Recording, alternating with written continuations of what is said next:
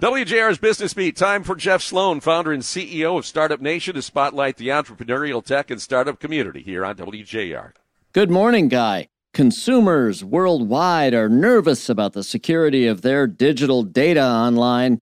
In fact, according to a study by Circles of Trust 2023 that by Altimeco conducted by YouGov makes clear that only 19% of U.S. consumers don't have any worry about the safety and security of their digital data. Of course, that means 81% do.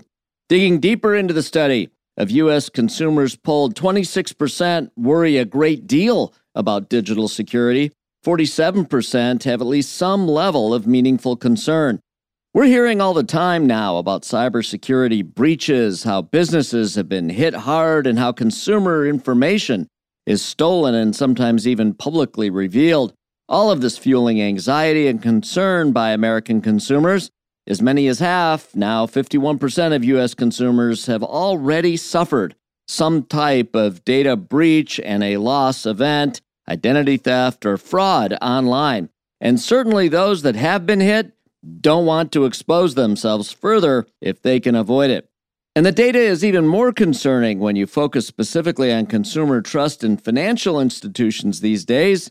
Only 17% of people in the U.S. now have a solid level of trust in banks and other institutions when it comes to keeping their money and their data safe. And 5% say they simply don't trust them at all. So what does all this mean to businesses operating in this very challenging environment today? Well, it means that you want to convey confidence to existing and prospective customers.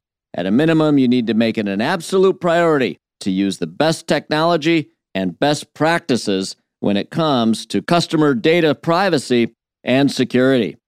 This segment brought to you today by Dell for Startups. I'm Jeff Sloan, founder and CEO of StartupNation.com, and that's today's Business Beat on the great voice of the Great Lakes, WJR.